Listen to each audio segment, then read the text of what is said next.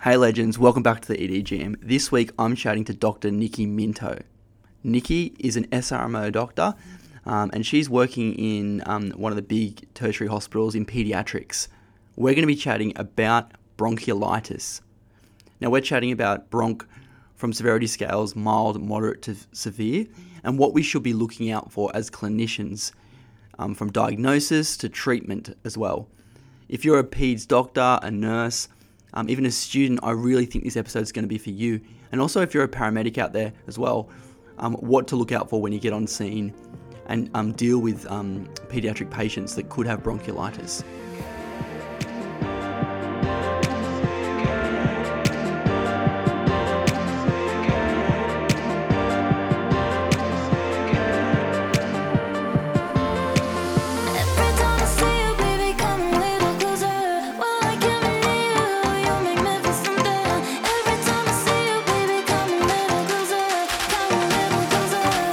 Welcome to the ED Jam.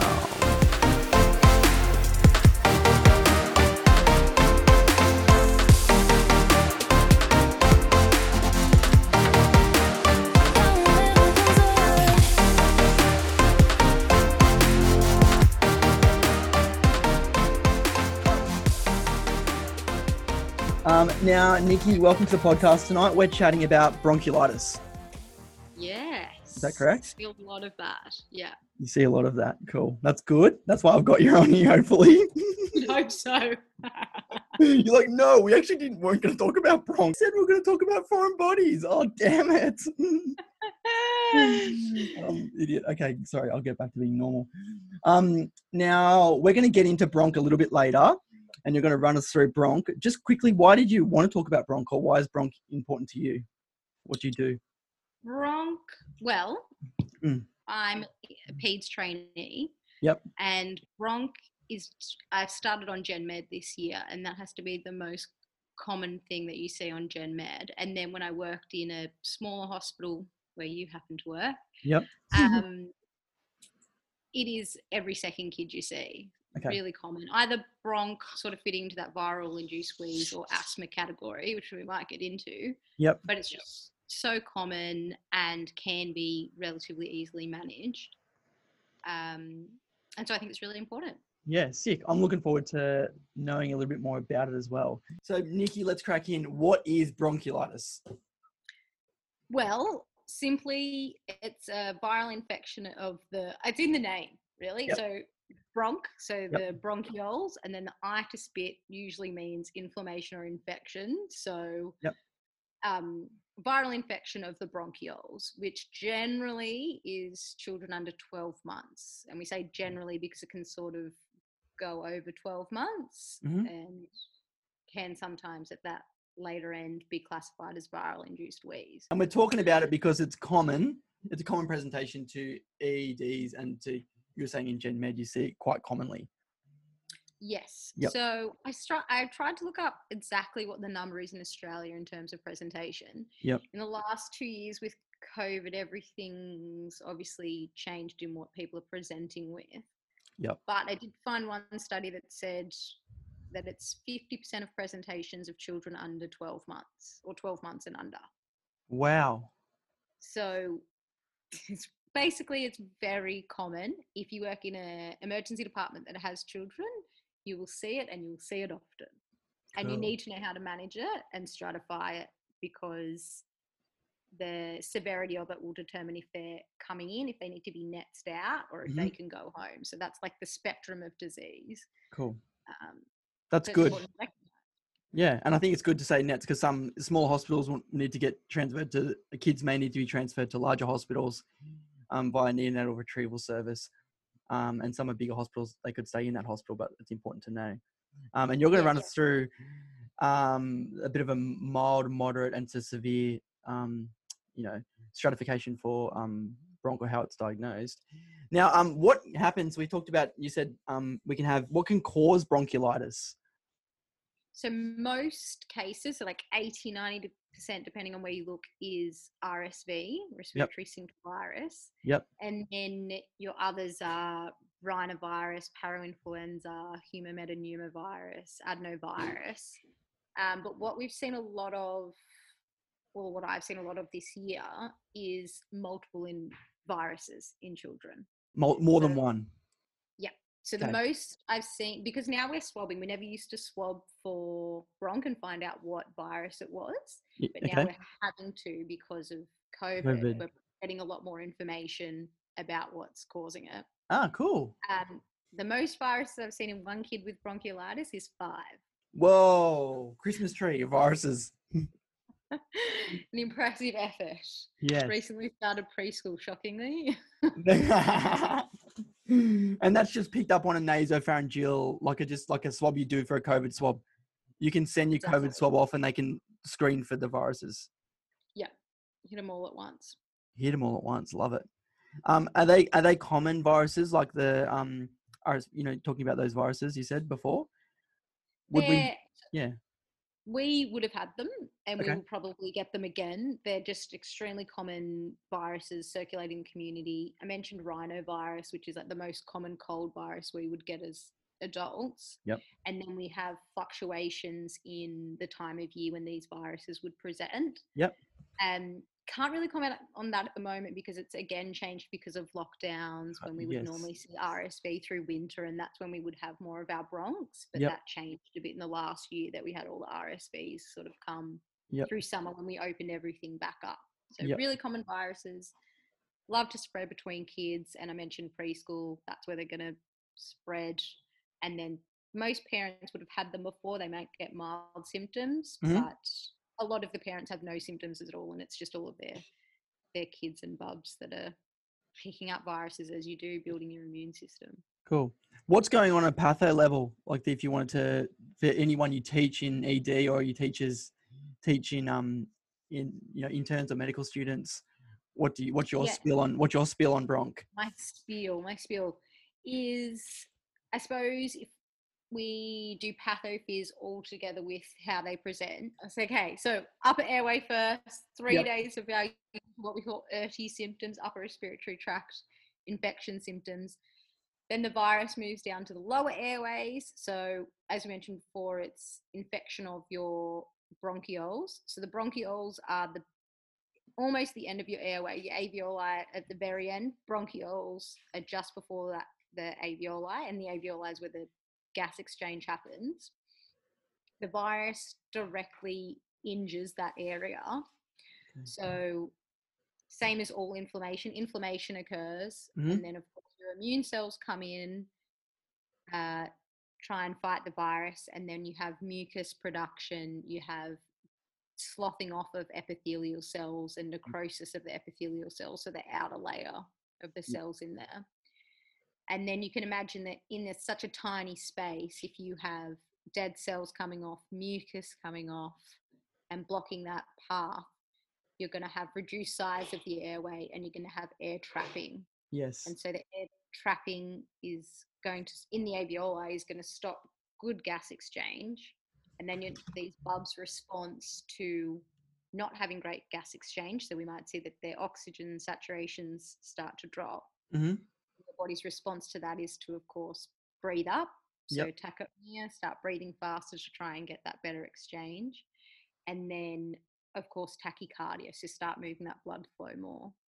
And these kids are under 12 months, and they can be as small as a couple of days old. And so if you think that the biggest thing that a couple of day old baby does is feed and sleep. Yes. And we're interrupting that with faster breathing and a faster heart rate. Yeah. They're going to get tired quick. Okay. And then because they're getting tired, they're not going to feed, because that's one of the few things that they can do. Okay. So that's sort of how the pathophys explains what we see in emergency. Sort of, I guess for the emergency people out there, we're going to run through sort of a mild to moderate to severe, because we're going to see, like anything, we can see, diseases through a whole range of scales. But you're going to let us know when we're going to be concerned and when we're going to get worried. Is that right? That's it. So cool. Pediatricians love guidelines and classifying things, and then having a clear management plan. So the Sydney Kids Hospital Network has lots of good guidelines and this classification, And then the other big kids hospital in Australia is the Royal Melbourne. And so they have a really good classification system as well. But essentially mild, moderate, severe, which go through the symptoms. So bronchiolitis is a clinical diagnosis. So there's no blood test, there's no chest x-ray that's going to tell us exactly what's going on. It's based on what the parents tell you, and then of course what you see in front of you, your exam and your vitals. So if we think about mild, so in pediatrics you always hear everyone talk about the child looks well, which is just it's such a peds thing, but it means so much. So in Handover, we say the child looks well. Yes. That means what? And they're the things that, like, are they running around the room playing with their siblings? They're babbling, they're wanting to play, and they're interactive with you. They might be sucking on a juice. All reassuring. So that's what we mean when we say a child looks well. It gives you a lot of information. Because surely that could be very different to what I think looks well and you think looks well. But it's important because you're sort of painting a picture that. Absolutely. And like I said, you can have a child that looks extremely well and isn't well. Yes. Of course, but a basic information and how we talk about peds is looking well is good. A massive tick box. Good. And obviously there's more to the story than that. If this kid's got no past medical history and they're running around the room wild, generally say respiratory rate under 60. So obviously we're in peds land, so the vitals are different. So a respiratory rate of 60 would sound ridiculous anywhere else. Yeah. What the hell? But so respiratory rate under 60 is normal, or 60 is still sort of within normal range for these 12-monthers is good. The kid won't have any work of breathing, and we'll get into work of breathing when we get to moderate. Their oxygen saturations are greater than 92%, and they won't be tachycardic. Okay. So this kid might just have come in with a bit of cold symptoms, and you can hear their chest is a little bit crackly when you have a listen with your stethoscope. Yep. And if they have good parents, they look well, the parents live close by, they understand the fact sheet that you give them. We love a fact sheet in pediatrics. Every parent should go home with a fact sheet if they're leaving ED. Then that child can be managed at home, and just with the warning signs of when to bring them back. One of the other things I should have mentioned earlier with bronch is when you see the most severe part of the illness. So which is day 3, day 4 is when it becomes most severe. So another term that we use in peds and bronch is they're a day 4 bronch, or they're a day 2 bronch. Okay. And that just means from the onset of symptoms. So can we expect this child to get better or worse? Yep. So if a child's coming in, they're only day 2 in their illness and they already look quite unwell, you can probably expect they're going to get worse on day 3, day 4. Okay. And that's normally getting a clinical history from mum and dad or the carer. Hey, when did Johnny start to sneeze or have a runny nose? Oh, he got a, Yeah. And that's it. Kids always have runny noses, the other problem. So you've got to put it together with everything. So maybe a low-grade fever, maybe a bit of a cough, the mucus from their nose started to look a bit yellow, but all about the history in peds, because we try and avoid investigations as much as we can. Yep. Because investigations like blood test and chest x-ray are just such a big deal when compared to adult land. Okay. And what makes you go bronch straight away when you sort of hear the history of the parents and you go, oh, I think that's bronch? A perfect bronch history would be that this child has had 3 days of a runny nose, low-grade fevers, a little bit tired than normal, but still eating okay. And then tonight I noticed that his chest was moving a little bit more, and it looked like he was trying to breathe a bit harder. Like I've noticed his chest when I would never normally notice him breathing like that. Yeah. That would sort of be your best. Oh, yeah, good. Like it. Classic bronch. They come in usually with, they're worried about their breathing, or they're maybe worried about their feeding, especially when they're younger or it's first time parent, they've not seen how babies breathe. That would be a general presentation. Cool. Love it. Cool. That's good. And then if we go to, so that was mild, kid looks well, observations are okay, but just a little bit off. And then if we go to moderate. Just on mild, those mild kids would go home, as you said before. Would they stay in ED for long? Just maybe. Depends. Depends Depends on who's the seeing them. activities you've got and who's seen them and how. So this is the other thing: be confident in sending kids home because that's scary. Yeah. And that's why any junior working with peds needs to get someone more senior to have a look at them. Cool. And some of the bosses that would just walk into that waiting room and just go, "That's a bronc, they can go home." Like Yeah. they know so quickly. Yeah. Assuming they've got no risk factors. So What are some risk factors? the risk factors would be basic things that you would think about. But has this kid needed ICU before for a breathing problem? Mhm. I'm not sure I understand. Thank Siri's doing medicine. Help me, Siri. What's the Okay. answers for risk factors, Siri? Okay, risk factors. So, been in ICU before with bronchiolitis or for other reasons you need to find out. Are they immunocompromised?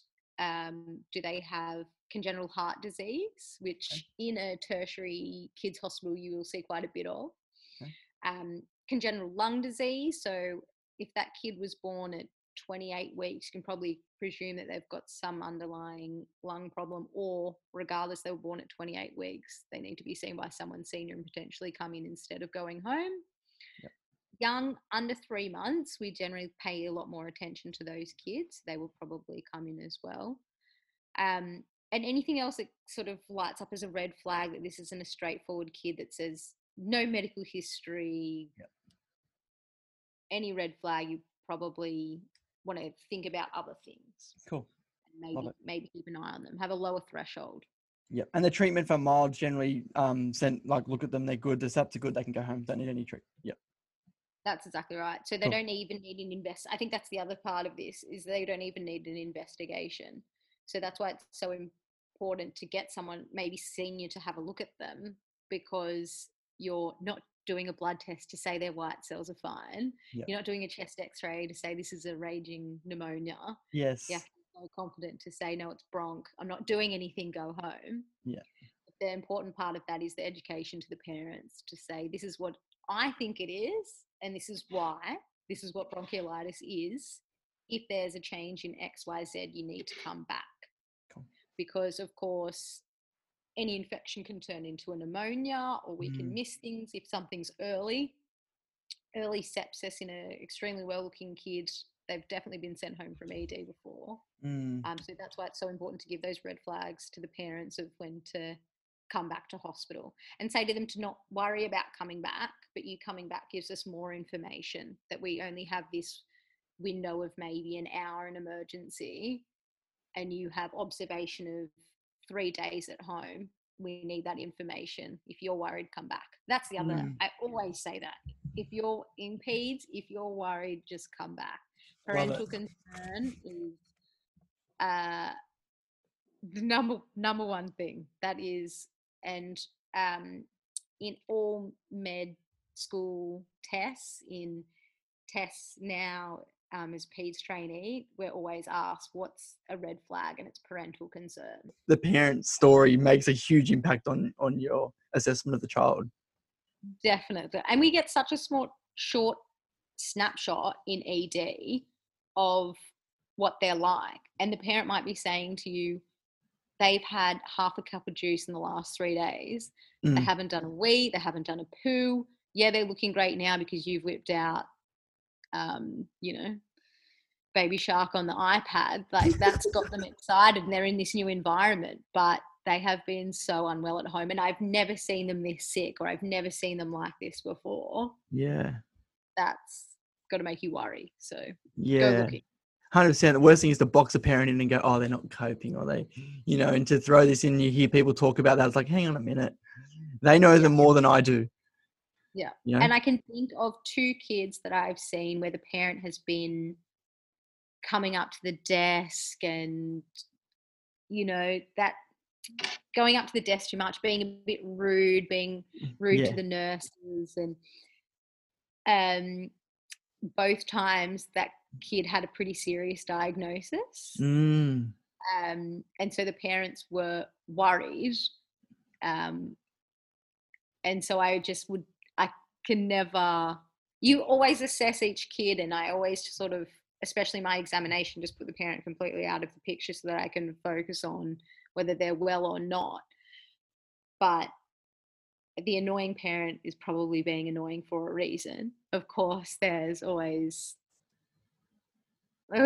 these annoying people in the world, but squeaky wheel. Like, my lesson has absolutely been learnt. Oh my Yeah, God. it's good. You learn heaps from that. That's good.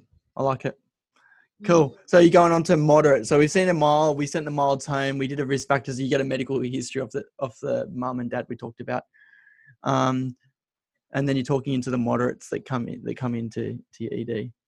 Yeah. So with mild, moderate, severe, they're all initially presenting with the same thing. The parent might be saying that they've had, like we said, the runny nose, cough, cold for a couple of days. Yep.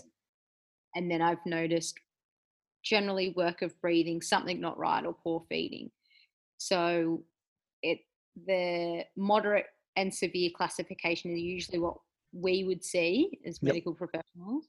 So moderate, as you can imagine, is just worse symptoms than what we spoke about before. So the tachypnea is worse. So we're talking over 60. Mm-hmm. So, I mean, we'll just say 60 to 70 as a ballpark, because it's going to matter on whether this kid's 1 month or 12 months old. Correct. But Yep. so they're sort of in that slightly elevated but not super severe. Yep. And then we notice the work of breathing ourselves now. So we lift up their shirt when we examine them, and we can see maybe the tracheal tug, subcostal recession, intercostal recession. So we can see this kid's working hard. Mm-hmm. They may have a head bob as well, which is where their head bobs up and down. Kids don't have the same use of their accessory muscles that we can do and sort of splint ourselves to increase the work of breathing. So their head will bob along, and their nasal flare will occur as well. So bubs and nasal breathers, then little nose is going to flare a little bit. Yeah. And then when it comes to oxygen saturation, it's going to be less than 92. So 92 is sort of the cutoff for bronchiolitis. Yep.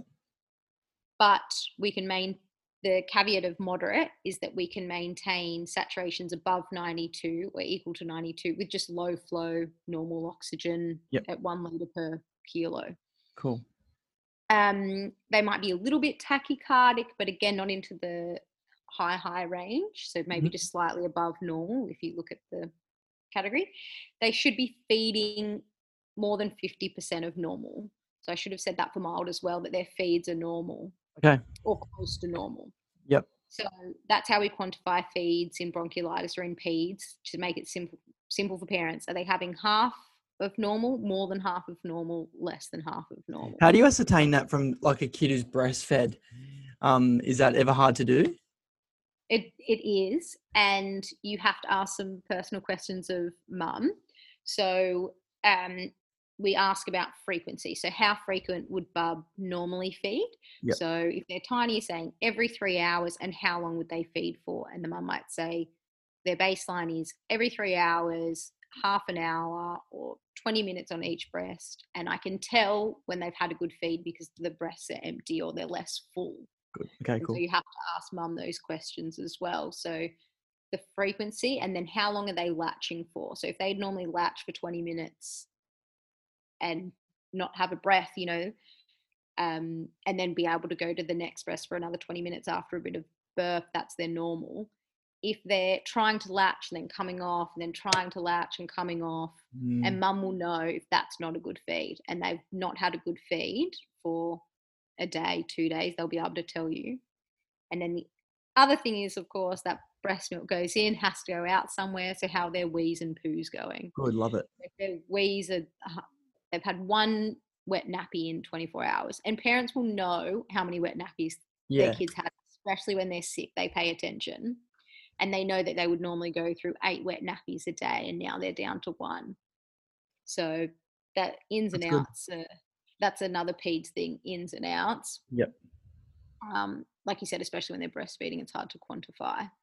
But your cutoff for most things in peds, other than just bronchiolitis, is the 50% mark. And can they maintain that, or do they have ongoing losses? Okay, that's good to know. So 50%, greater than 50% would be moderate bronchiolitis. You want them to still be maintaining their sugar level and their hydration level. Yep. But what we often recommend in a lot of illnesses like gastro and bronch is, can we do smaller frequent feeds? So some kids are chugging, Yeah. 400 mils of milk, Yeah. and then of course their work of breathing's worse afterwards because their tummy's so full that they can't breathe anymore because their diaphragm's put against a huge stomach. So so what we can do for these kids that are moderate, so they, like I said, they probably need that 1 litre, maybe 1 litre of low flow oxygen. Yep. Their feeds are around 50% of normal. And then part of your assessment, of course, would be the hydration status of this kid. So mum thinks they're having about 50%, but on examination, their lips are dry, their tongue's dry, their skin turgor. Skin turgor is hard to, I think. Yeah. I know it's. But cap refill, always do cap refill centrally. So you press down on their sternum and hold it for 5 seconds and let go. And is that less than 3 seconds? Nice and reassuring. The color of this kid, do they feel nice and warm? Yeah. And then maybe are they demonstrating to you that they just drank half a cup of apple juice? Yep. If they're not an NG, I've just been complaining about NGs. Don't put NGs in. Hang on a minute. Throw an NG in. But from what I can see is kids seem to tolerate NGs a lot better than we do. Yeah. They go in a lot easier than mine went in. 100% easier to put in than adults, in my opinion. Adults, yeah. Good. All the nurses out there can recorrect me if it's wrong, but I find them easier. Yeah. Oh, I hope they're easier. I didn't put yours in, so I don't know, man. Maybe your nostrils are just all over the place. You know those bubble tea straws? Yeah. I felt like it was one of those bubble tea straws going out like that big. Did it come out your mouth? Yeah, several times. So it's so many to take. And as it's coming out my mouth, I'm like gagging on this thing and I'm trying to pull it out because your body's just like trying to get this thing out of you. Not fun, hey? Not fun, the old NG coming out of the mouth.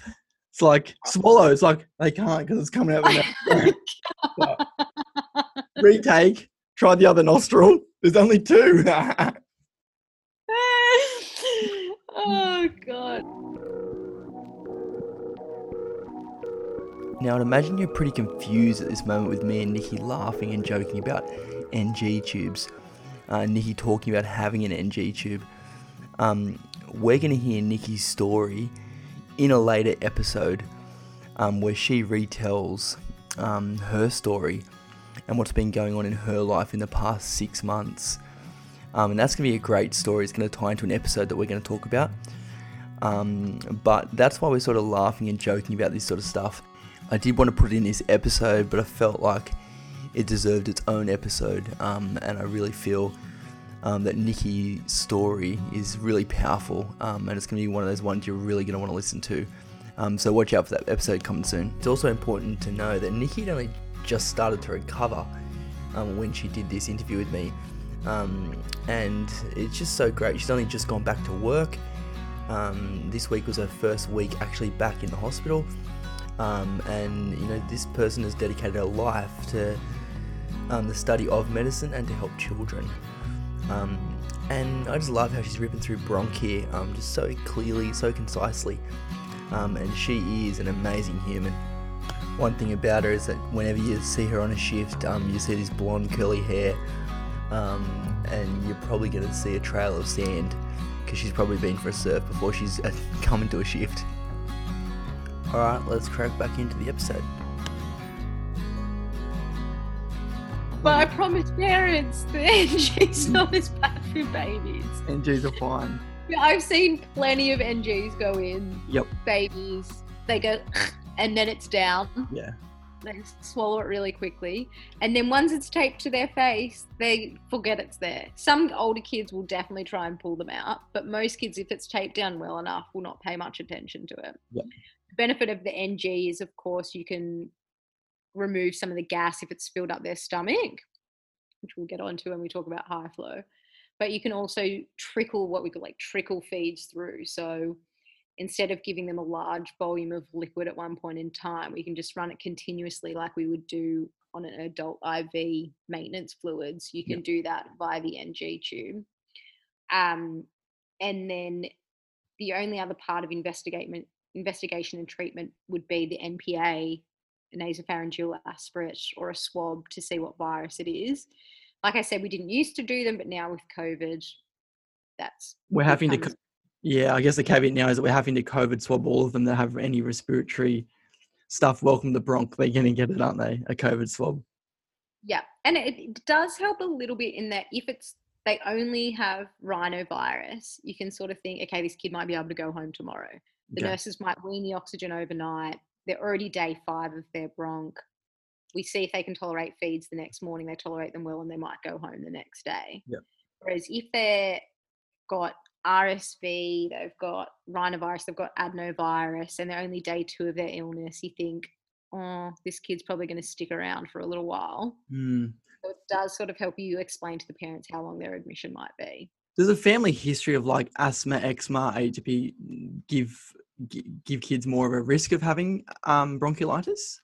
Not necessarily bronchial. I mean, I'm not sure what the most recent evidence is, to be honest, but not necessarily bronchiolitis. Cool. When you start getting into the more viral-induced wheeze, early asthma kids. The later stages of life, the 4, the 5, the 6, yeah. Yep. But many children will have one episode of bronchiolitis and never have another episode again. Good to know. Yep. You might see kids that come in with recurrent bronchiolitis, and then at 12 months, they start to sound a bit more wheezy. And then they start to look maybe a bit more like a viral-induced wheeze. And then they have repeated presentations of viral-induced wheeze. And then when they finally get to 4 and we can get them to do some version of a lung function test, we would start calling that asthma. Okay.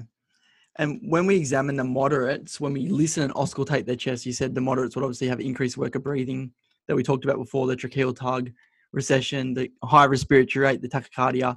When you listen, what do they sound like clinically when you listen to their chest? Crackly. And this is just the lesson to when you're training as well, to have a listen to everyone's chest so you know what crackly means. And it's probably the best description for it. Just like little crackles, and you might hear them throughout. Most of the time you'll hear it throughout the chest, and you should be reassured if you can hear it throughout the chest, because the things that you need to exclude I didn't mention foreign body, but you need to exclude like a foreign body and pneumonia, or even a pneumothorax, where you would have one area of the chest that sounds different to the rest. So if the whole chest sounds a little bit crackly, there might be a little bit of a wheeze, like a little expiratory wheeze. And you often hear both. A little bit of a wheeze, a little bit of a crackle would be what you hear throughout their chest. Cool. The rest of the exam on these kids is that they might be a bit more tired than your mild bronchs, looking a little bit fatigued. Their colour should still be maintained. Their capillary refill should still be maintained. And then this is when you're thinking about those kids that are more high risk, and is why you're examining everything in kids. Pediatrics is always a top to toe examination regardless of what they came in with. Love it. Cool. So listening to their heart, do they have a heart murmur? Heart murmurs are really, like flow murmurs are really common in children. When they've got a fever and their heart rate's on the higher side, we often hear a flow murmur. So it's important that if we recognise a murmur, that we make sure that this child doesn't have underlying cardiac disease. Just even have a listen when they're not running at 200 beats per minute. Could reassure you enough. If they had all the settings to just have a simple flow murmur. And does that murmur sound like a flow murmur? That's why you're getting a peds reg or a consultant to come and review this kid. So you're having a listen to the heart, you're having a feel of their tummy. Is their spleen huge? Is their liver huge? Other indications of heart failure or something more complicated going on in this kid? And then as part of feeling their tummy, are we confusing this with something else? Has this kid got a fever and is lethargic because they've got appendicitis or some intra-abdominal pathology? And then because you're looking at the head to the toe, you're looking at rashes, other signs of sepsis, what their fontanelle's doing, for signs of meningitis or their fluid status. So you're doing the full head to toe to making sure that you're not missing anything else. You've undressed this kid, which is important, and making sure you're not missing anything else. But the main findings of a bronch exam are those signs of the work of breathing, the crackles and a little bit of wheeze in their chest, and then sort of tick boxing everything else is negative and fits with this simple bronch picture. Yeah. Ideally. I like it how you've sort of done, like, when you've examined the child, that you've kind of made sure you're ticking off the big causes that we could be worried about, like your pneumothorax or, something that, or your pneumonia, something that you're worried about. Obviously less common, but it's good. You still doesn't mean you shouldn't rule them out. Like, you still got to get rid of them off the table. You can't be sitting at the table with only bronch on the table all the time. You still have to click the others off the box. And that's it. You can read the triage note and probably go bronch, like bang, without even seeing the kid. But we've definitely all been surprised. And sometimes it's that kid that's running around the waiting room, and then you go and listen to their chest and you think, that side doesn't sound the same as that side. And now they're febrile to 40, and now they're not looking so good. Yeah. So it's so important to... And like, that's the beauty of having an open ED as well. You're sitting there typing your notes and you're watching that kid across the room. Yes. And you can see what they're doing, especially if they've just been screaming for the last half hour because nurses and doctors been doing something terrible to them. But when you go and sit back at your computer, and by terrible I mean doing a nasal swab. Yeah, exactly right. But you're sitting back at your computer and that kid still looks like crap, or now they're miraculously improved and are, fighting their sibling. But you get information just by sitting there and watching them for a bit, which is part of your PEDS exam. Cool. Is giving them a toy to play with, giving them an iPad. Are you getting reassuring signs? Awesome. Cool. And those kids obviously get admitted depending on what's wrong with them. They need oxygen, obviously, so they're coming into your PEDS ward. And depending on what day they are, then they're going to go follow up with a pediatrician or something, or the GP or something. Yeah, most of the time, pretty straightforward GP review. Every kid goes home and we say follow up with your GP in about 3 days. But the moderate bronch, assuming they're a straightforward moderate bronch, would 1 to 2 days, bit of oxygen, bit of feeding support. We'd wean the oxygen, wean the feeding, and then they'd prove to us that they can stay off oxygen and maintain the intake. And kids bounce back so quick. Yeah. So they might look really unwell in ED and the next day they're running out the door on their way to Macca's. They're really hard turnaround for bronchs. They come and go pretty quick. Sweet. And the other thing was severe. So a severe bronch. Severe bronch. So these are the ones that parents will come in with all the things that I was talking about before, that they're worried about their child. They look unwell. Again, they've had the same symptoms preceding. So they've had a cough, they've had a runny nose, and then their parents might have noted the work of breathing or funny breathing. They might just make a general comment about their breathing. And what we'd be worried about in severe is, of course, they can be tachypneic, so breathing really fast, but they can also be bradypneic or even be having apneas. And that's at your very extreme end. But they've lost the normal breathing drive, or they're so exhausted that they're having apneas. And especially the tiny bubs, apneas is always a bad sign. That child needs to be put on, this kid should be going to resus, but regardless, they'll need to be on a monitor for days to keep an eye on these apneas. Yep. And then if they aren't having apneas, but the tachycardic, obviously they'll have severe work of breathing. So all the things we talked about before. So the subcostal recession and the intercostal recession, this is the importance of undressing the kid, getting them out of the onesie. They always have a bib and a onesie on and a blanket on, and you need to get it all off because you need to look at that tummy. And sometimes I've been surprised because a baby looks so well, and then you undress them and you see their stomach and their chest seesawing. They're just working so hard. Yeah. So the subcostal recession is really obvious in kids because they always have big tummies. If that's moving up and down at a fast rate and then looking in between their ribs, is that really pulling in? Tracheal tug, like we mentioned, their head bobbing, their nose is flaring, and their face just looks exhausted. They might even have a change of colour. They're looking a bit blue or pale. Yep. All red flags. And then when we think about, so obviously their breathing rates, the extreme at either end, their heart rate are going to be tachycardic because their body's trying to compensate. So we're talking sort of getting up to 200 beats per minute to fast. But if you, how I remember in peds about heart rate is, remember a baby comes out with a heart rate at about 160, and then you sort of work down from there as they get older. Yeah. So if they're going above 180, have someone look at them. Again, all of these kids can be febrile, but the fever is just telling you that there is potentially a viral illness going on. Yep. And another sign would be that we're giving them Panadol, but they're still being, and the fever's coming down, they're still tachycardic, they're still tachypneic.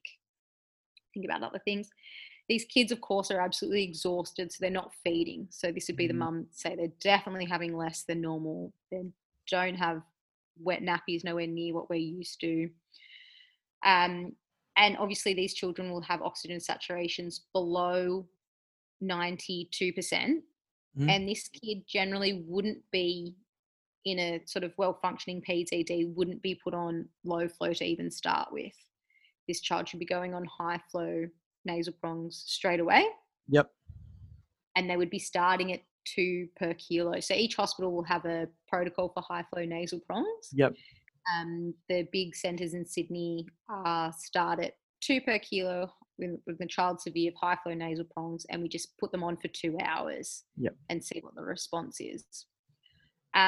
This kid, depending on how they look, will get blood. They will get bloods regardless, because we need to get a cannula into this kid.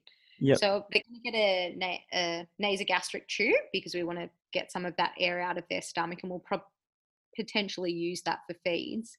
But until we can start feeds, we need to pop in a drip, start some fluids, and they might even need fluid resuscitation depending on how long they've been without feeds or dehydrated. Yep. If you're putting in a cannula, you're of course going to take some bloods, because that's what we do. We do, yeah, it's easier. And so in children, we always talk about maintenance fluids. So in theory, we put them on 2/3 maintenance fluids. You don't want to fluid overload these bubs. They're already working so hard. So so you have severe child being managed in resus. You've got all your monitoring on. They look unwell. They're working really hard of breathing. The parents are concerned. Popping on high flow, putting an NG in, putting a cannula in, and taking some baseline bloods. And the baseline bloods generally would be probably a blood culture, an FBC, a full blood count, sorry, I should say, and UECs. And you're just doing it because you're there, and a VBG, to make sure you're not missing anything else. If there's a complete surprise on the blood test, that's helpful, but you are stratifying whether this is something else going on. Is this child septic? Yeah. And they can be septic and have bronchiolitis at the same time, of course.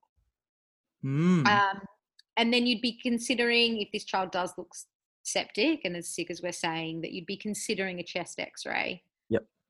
Depending where you are and what the kid looks like and what the examination's like. When you listen to their chest, it's saying it's going to be crackly, and there's probably going to be, there may or may not be a wheeze. So the wheeze isn't the essential part of the picture here. It might just be a little bit crackly throughout. And the severity of the crackles don't really tell you about what's going on. I've heard huge crackles in a mild bronchiolitis and heard minimal crackles in a severe bronchiolitis. So it's more about the work of breathing and how that kid looks and what their vitals are. Yep. And I know some centres, I like how you said jump straight onto 2 per kilo of high flow, because some centres will go to 1, and then, an hour later or 2 hours later, they're going to 2. And it's like, I think we should go big, harder first, hit them with 2 per kilo. That's great. And the NG, for people out there, the high flow, obviously, just a nasal cannula that gives flow and FiO2, and we can titrate to the child's saturations, which is important. Yeah. So luckily one of my friends works for a company that supplies high flow nasal prongs. Still plug. Anyway, I spoke to her today about what high flow, I mean, we all think about high flow as supplying a bit of pressure, a bit of oxygen, open up their airways, splint the airways. It's got a bit of PEEP to it. Yes. But the other important things she's talking about were the temperature. So if you've a tiny bub that's a couple of days old, does not have the energy to try and get the air that they're breathing in up to 37 degrees. So you're already supplying with high flow nasal prongs air that's 37 degrees Humidified. and right moisture. So it's humidified, which is another thing that your body would have to work to do. So humidified, temperature, reducing dead space, bit of PEEP as in splinting the airways, positive pressure. Yep. So since the introduction of high flow, there's obviously been way less intubation across kids to adults. So that's what high flow nasal prongs will do. And there's plenty of kids that come into ED with bronch that will be placed on high flow. And maybe it's not in ED, maybe they're a day 2 bronch and they're starting as looking like a moderate. Yeah. And then 2 days later, they're on the high flow. On the ward. On the ward. Yeah. I think it's good too because kids are nasal breathers as well. So you've got this nasal cannula and the kids actually getting in the PEEP and getting in the pressure. And then you can see drastic improvement. Sometimes some kids step down with high flow. Yeah, I love that statement. And the NG, I think we're putting in more, like you said, more pressure into the lungs, more volume. That decompressing an NG is a really important thing to throw in. Yeah, absolutely. And that's part of generally the policy that if high flow is going on, an NG is going in as well. And correct me if I'm wrong, I have heard in the severe cases, some places, if they're waiting for a retrieval service, can actually go up to 3 per kilo. And that was a thing I heard today. I don't know if it's right or not, but he said that works in intensive care. He said sometimes when kids are, especially that are really sick, you can sometimes go up to 3 per kilo when waiting for a retrieval service if they need it. But I'm assuming if we're getting that sick, they're going to be thinking about other forms of ventilation. So that's just something I'm going to research. And no, I think whatever nets tell you to do over the phone, they're the guns, eh? Is what you do. And when you get to that point of calling nets, if you've got a severe kid, you're obviously considering CPAP. Yes. You're considering, does this child need intubation? And setting up for those things, being prepared. I love it. That's really good. And should mention with the severe kids that we're putting the NG down. The NG is obviously to degas, so removing some of the gas that the high flow is putting into their stomach. Because of course these kids aren't protecting their esophagus like we are. A lot of air is going to go into their stomach. When they're severe, you wouldn't be using that NG for fluids like you might have been in the moderate category. So generally with that first critical time of the 2 hours of starting the high flow, don't use that NG. Just let this kid settle and recover, and you can give them fluids through the drip. If they start to settle down on the high flow and you're dropping the high flow to 1 litre per kilo, that's when you could probably start trickling something in through the nasogastric tube. Okay. So some hydrolyte, some gastrolite, even breast milk can go via an NG. Oh, okay, that's cool. Is what that kid needs if they're getting really unsettled and you've already got them down to 1 litre per kilo and they're just unsettled. Maybe they just need some breast milk via the NG to calm them down. So you just got to be careful that you're not going full pelt with the NG and giving large volumes to fill that stomach up. So just always about 2/3 of what they would normally have. I'm going to ask a question, maybe devil's advocate on this one. Bronchodilators. I have heard of, and I'm not smart, but I have seen a trial of. I've seen a trial of bronchodilators for bronch, as in like, we'll just give him 6 puffs of salbutamol. Almost like, did it work? Did it not work? Does that happen, or am I tripping?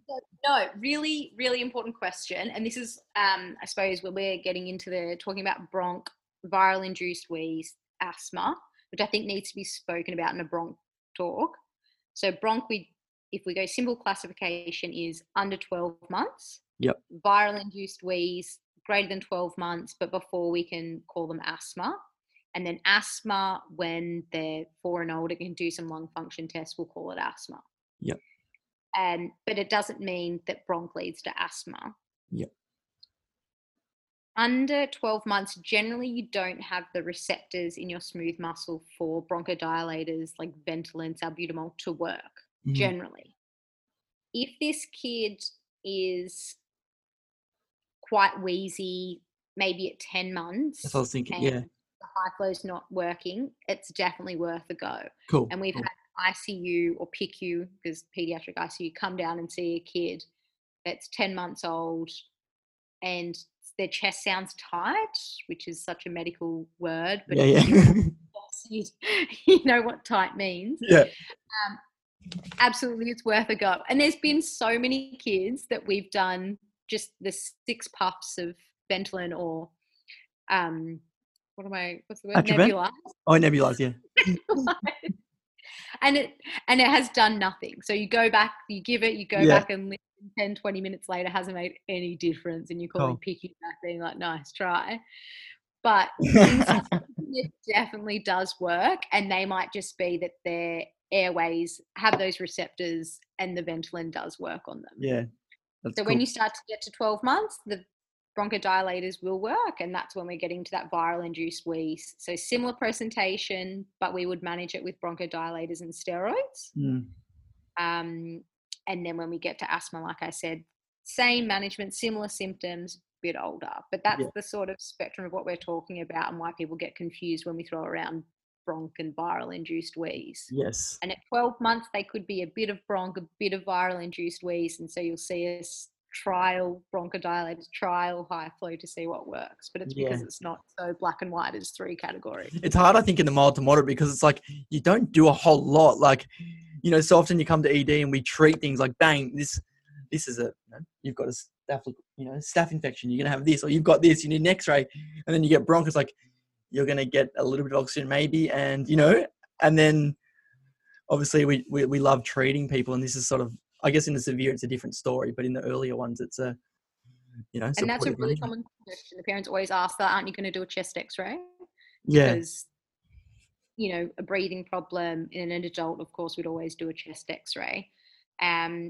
Some people would say if it's a first episode wheeze, of pure wheeze, you should be doing a chest x-ray to exclude some of the differential diagnoses or a foreign body. But generally for bronch, straightforward bronch, crackles on the chest, good history. You're doing no investigations, but you need to explain that to the parents that why you're not doing the investigations. But you also explain, like, should things change, we would do investigations.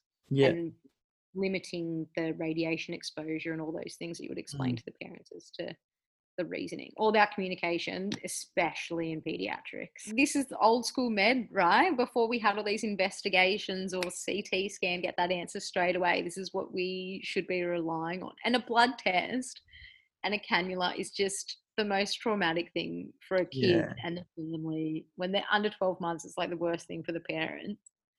Cool. So you've got to be sure that that's a good idea. And we went to, so we'll go quickly back to the severe. We've done our gas, we've done a chest x-ray. We've gone to 2 liters per kilo. We're in the smaller center we're going to call NETS, we talked about earlier. And we're going to get this kid to a bigger tertiary hospital.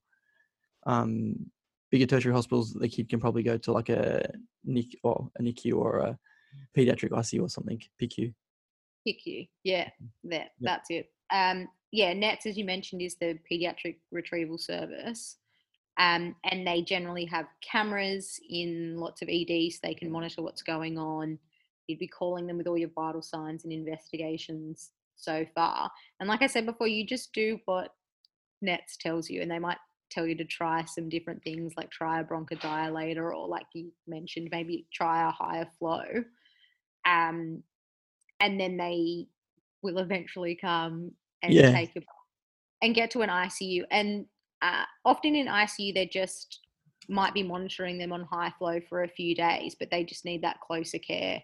Or they're a vulnerable kid that was born at 28 weeks and they're only, they might not even be term corrected yet, so they might still be considered not even term.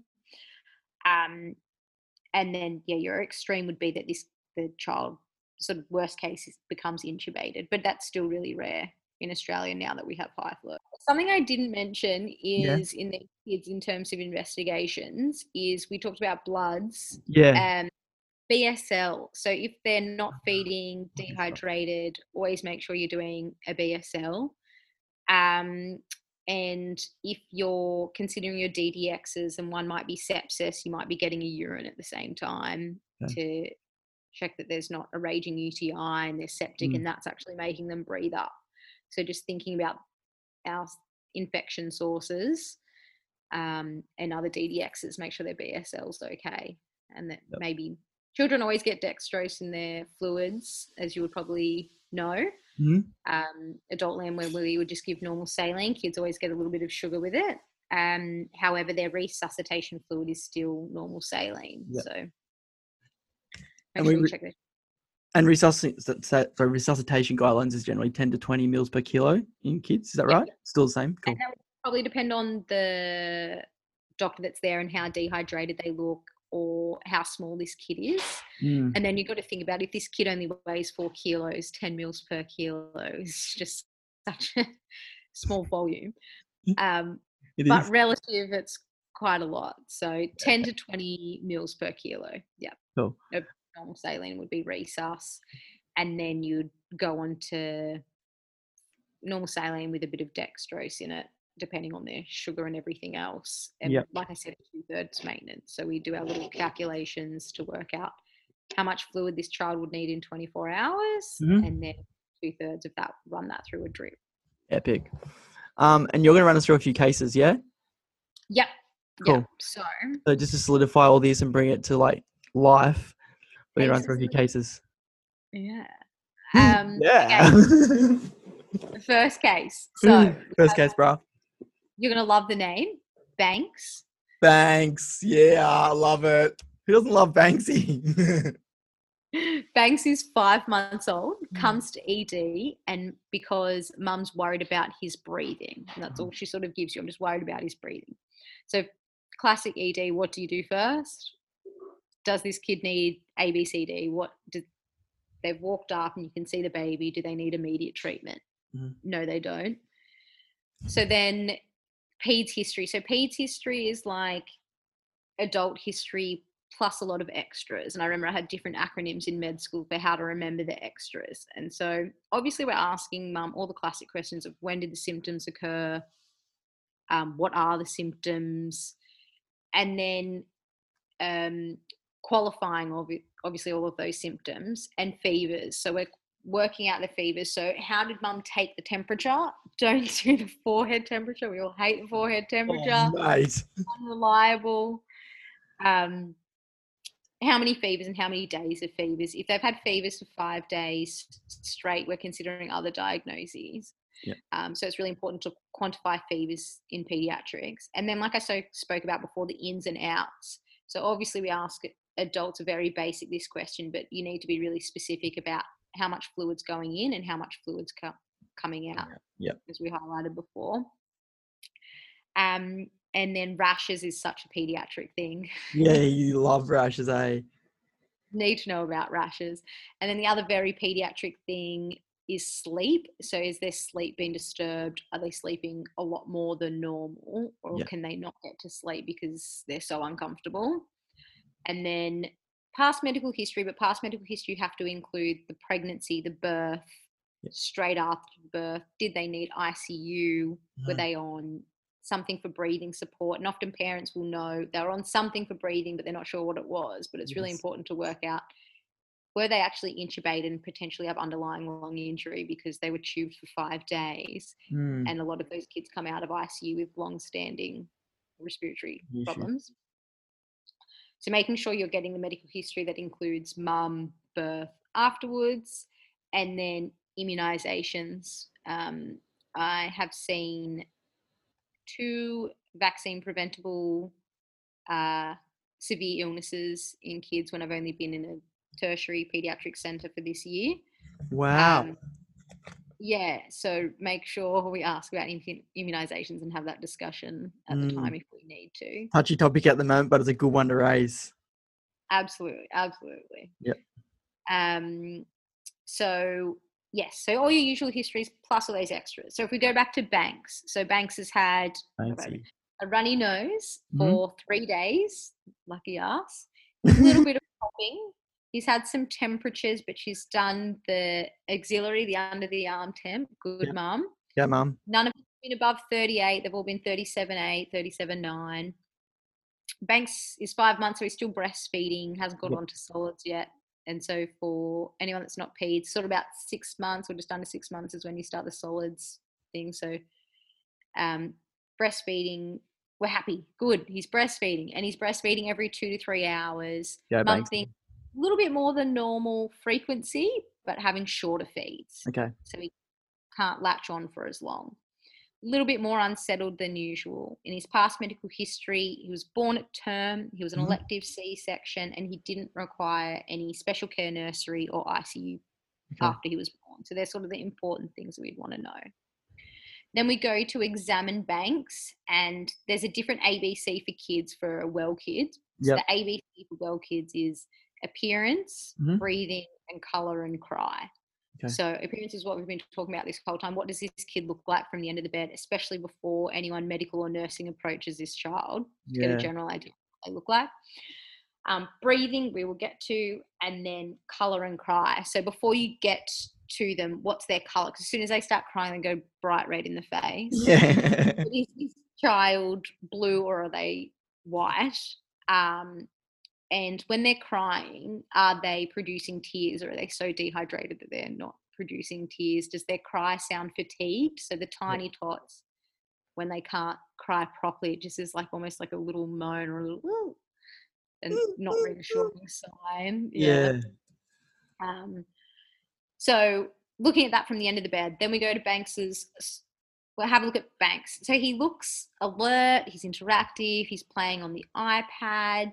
You can see he's babbling to mum that he's got really moist mucous membranes. He's drooling all over himself. We look at his OBS. So his blood pressure's normal. Make sure you always do a blood pressure on all children. Okay. His respiratory rate's 57. So as I mentioned before, we're sort of around that 60 mark. So 57's on the higher side of normal, but is still okay. Yep. Heart rate's 180. So again, a little bit on the higher side for him, but we're not freaking out. And especially his temperature's 37.5, so maybe that's heading up, maybe it's putting his heart rate up. And importantly, his oxygen saturation's 95% without any oxygen. Cool. Then we examine him. His chest has widespread mild creps or crackles throughout, that crackly noise. And it's equal on both sides and on the front, so we're not missing anything there. That's good. He's got a little bit of work of breathing. We can just see maybe a bit of subcostal recession with his big tummy moving back and forth. Yep. But the remainder of the examination is perfectly normal. So where do you reckon he sits? I reckon Banksy. It's a little bit tacky, but I reckon Banksy might be heading home. But I reckon Banksy might need us to watch him for a little bit. Just to make sure his heart rate comes down, but I reckon Banksy might be sitting to the mild to moderate, but mild. Yeah. Mild, yeah. Yep. So heart rate, leave him on the monitor, go sit at your computer, make sure that just trickles back down to 170 when we walk away from him. Yep. But he's a mild bronch. However, he's day 3, so we need to make sure we're explaining to mum all the red flags. And if mum lives 3 hours away, has no supports, looks like she's really uncomfortable with what you're talking about and can't explain what you're saying back to you, or can't, you might ask, I've explained all the red flags, can you say them back to me? And I'm just making sure that you remember them, even if we give you this fact sheet. And if you've got anything in the back of your head that's thinking something's not right or I'm concerned, bring Banksy in. Cool. But mum lives down the road. Mum's husband's a nurse. And perfect. Great. They take the fact sheet. They know everything. She knows all the reasons to return. So they go home and we don't hear from Banks again. Perfect outcome of a mild bronch. Love it. With the heart rate, if the kid's crying in the tachy, do you try and come back to when they're not crying to see what their heart rate is? Because, you know, some kids cry and it goes through the roof. You're like, bloody hell, it's 220. Yeah, it goes. Or you just walk near them and they start screaming. And the ref rate goes up, the heart rate goes, the blood pressure's up, everything's out. Yeah, okay. Oh, absolutely. And then like with the fever, the heart rate just creeps up just that little bit to make you uncomfortable, and peds makes you question everything. Yeah, like, I'm not sure. Okay. You've got 3 other kids you're seeing and you need to sit down and type notes for a bit. You can't even think. So just sit back. And the nurses will come and tell you when their heart rate's 120 and they're demanding more juice, and then you go home. That's so good. I love it. I like it. Cool. That's a good one. I like it. Apple juice and water, that's a peds thing. There you Give them go, all mate. half apple juice, half water. Love you for it. Top to toe, we always think about the fluids. I like it. Next case, Next case. we have Ocean, who's Gee, 2 I months like it. Friend of yours, Miss Ocean. Ocean's from Byron Bay. Yeah.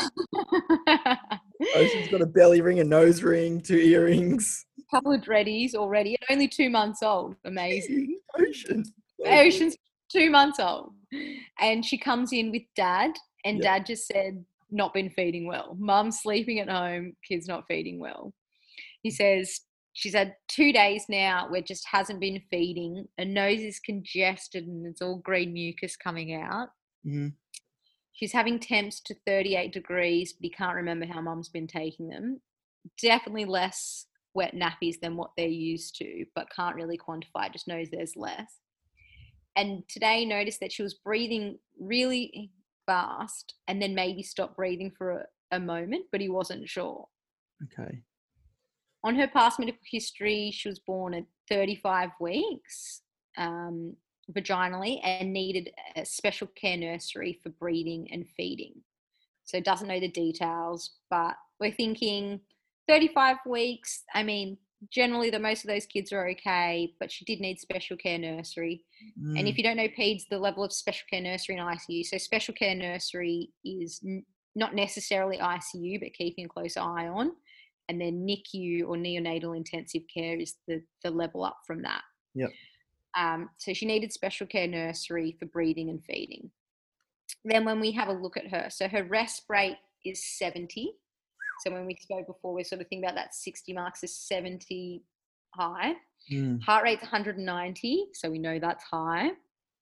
Temp's 37.5, so we can't sort of reassure ourselves that this temp and tachypnea are temperature related. Yeah. And her saturation's at 88% on room air. When we undress Ocean, she looks tired. So when you look at a 2-month-old to determine whether they're tired, that's when we talk about like a floppy baby or a lethargic looking baby. They don't have that nice curled up tone. Their limbs are open and a little bit floppy, so red flags.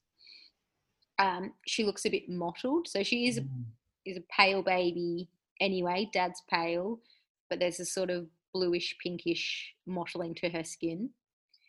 She's got subcostal recession. She's got intercostal recession when we have a look under her onesie. She's got the nasal flaring, the head bob. And when we look at her mouth, it looks pretty dry as well.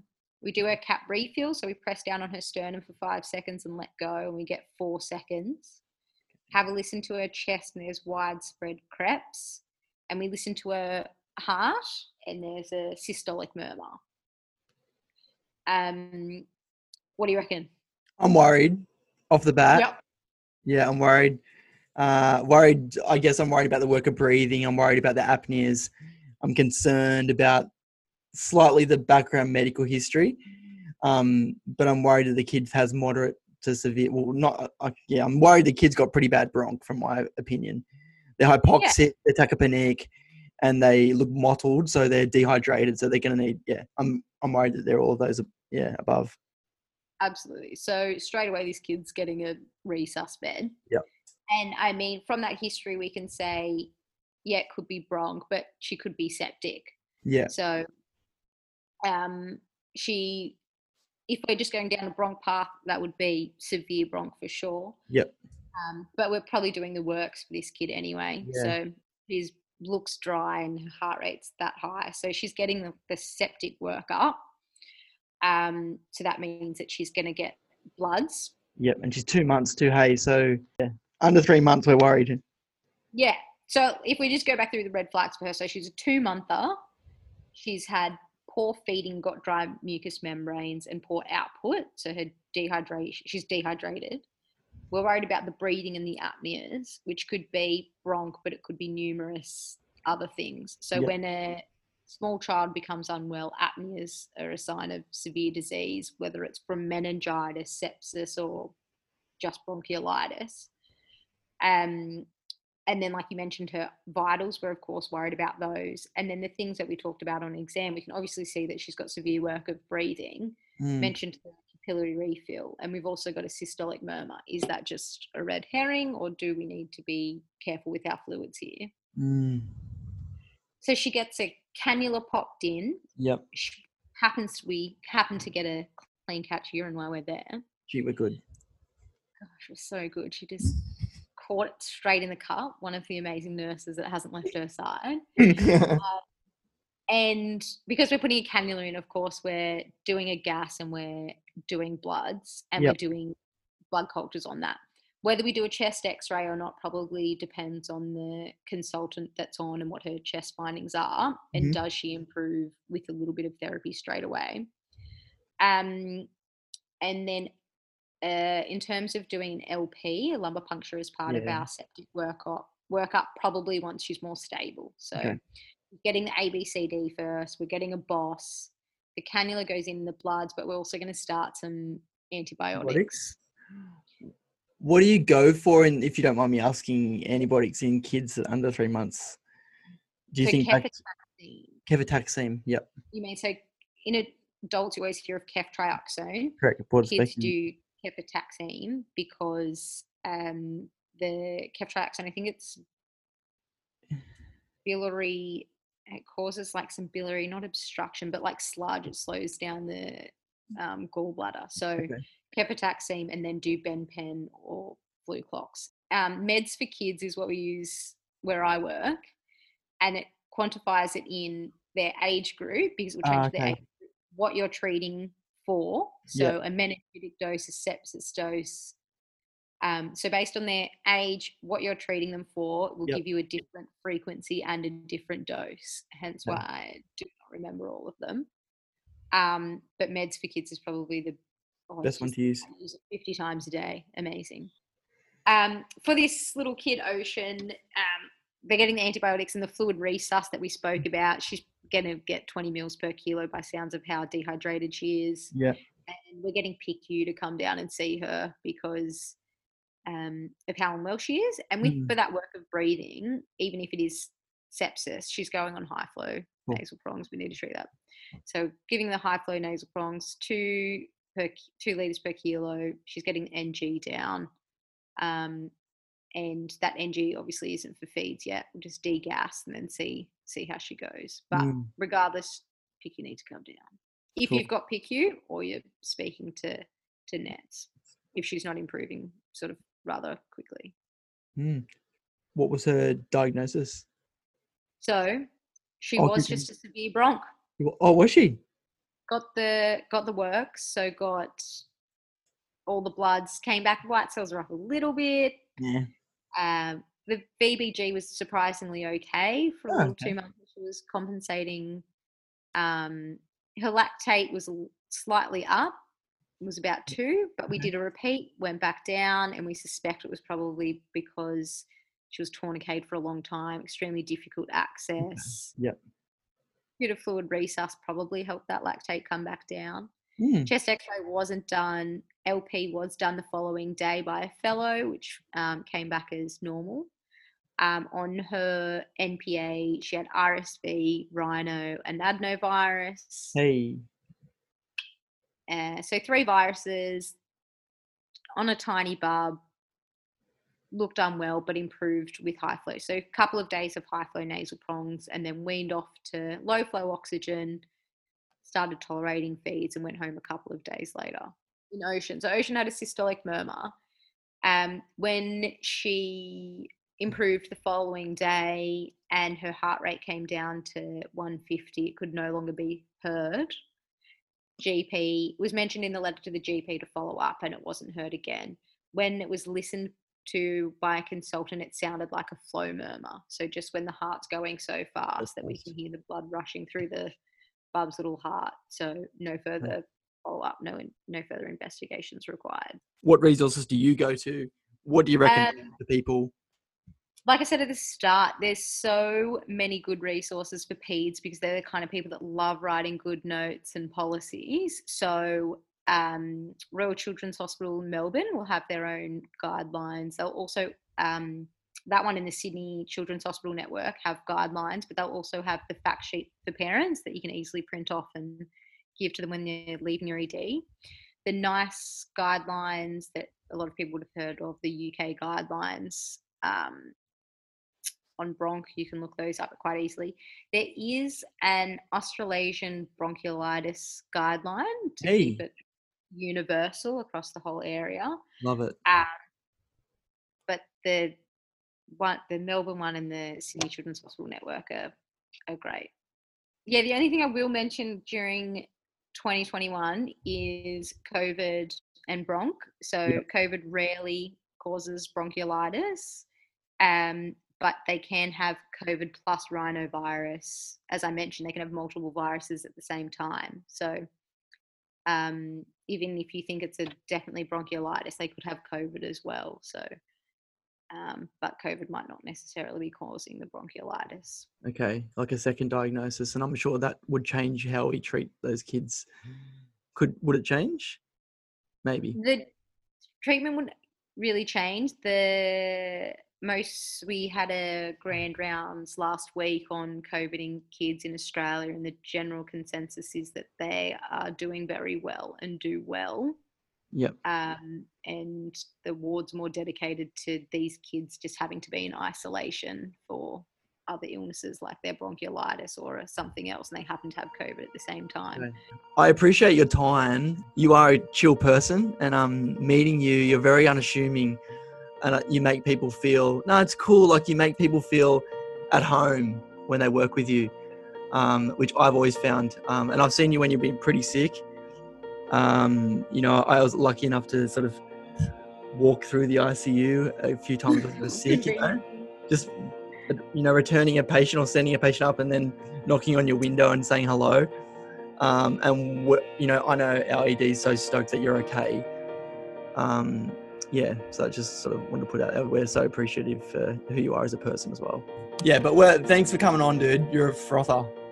Thanks for having me. Once again, any advice on the ED Jam should not be taken over your local medical practitioner. I just want to say thank you to everybody who listens. Make sure you follow me on Instagram, EDJam_podcast. If you listen on iTunes, please leave a review. It just helps people to find me. Also to remember that Nikki's story is going to be coming up in a couple of weeks, so you'll hear her story that we alluded to on this episode. Also coming up in future episodes, we're going to be chatting about diabetic ketoacidosis in pediatric patients.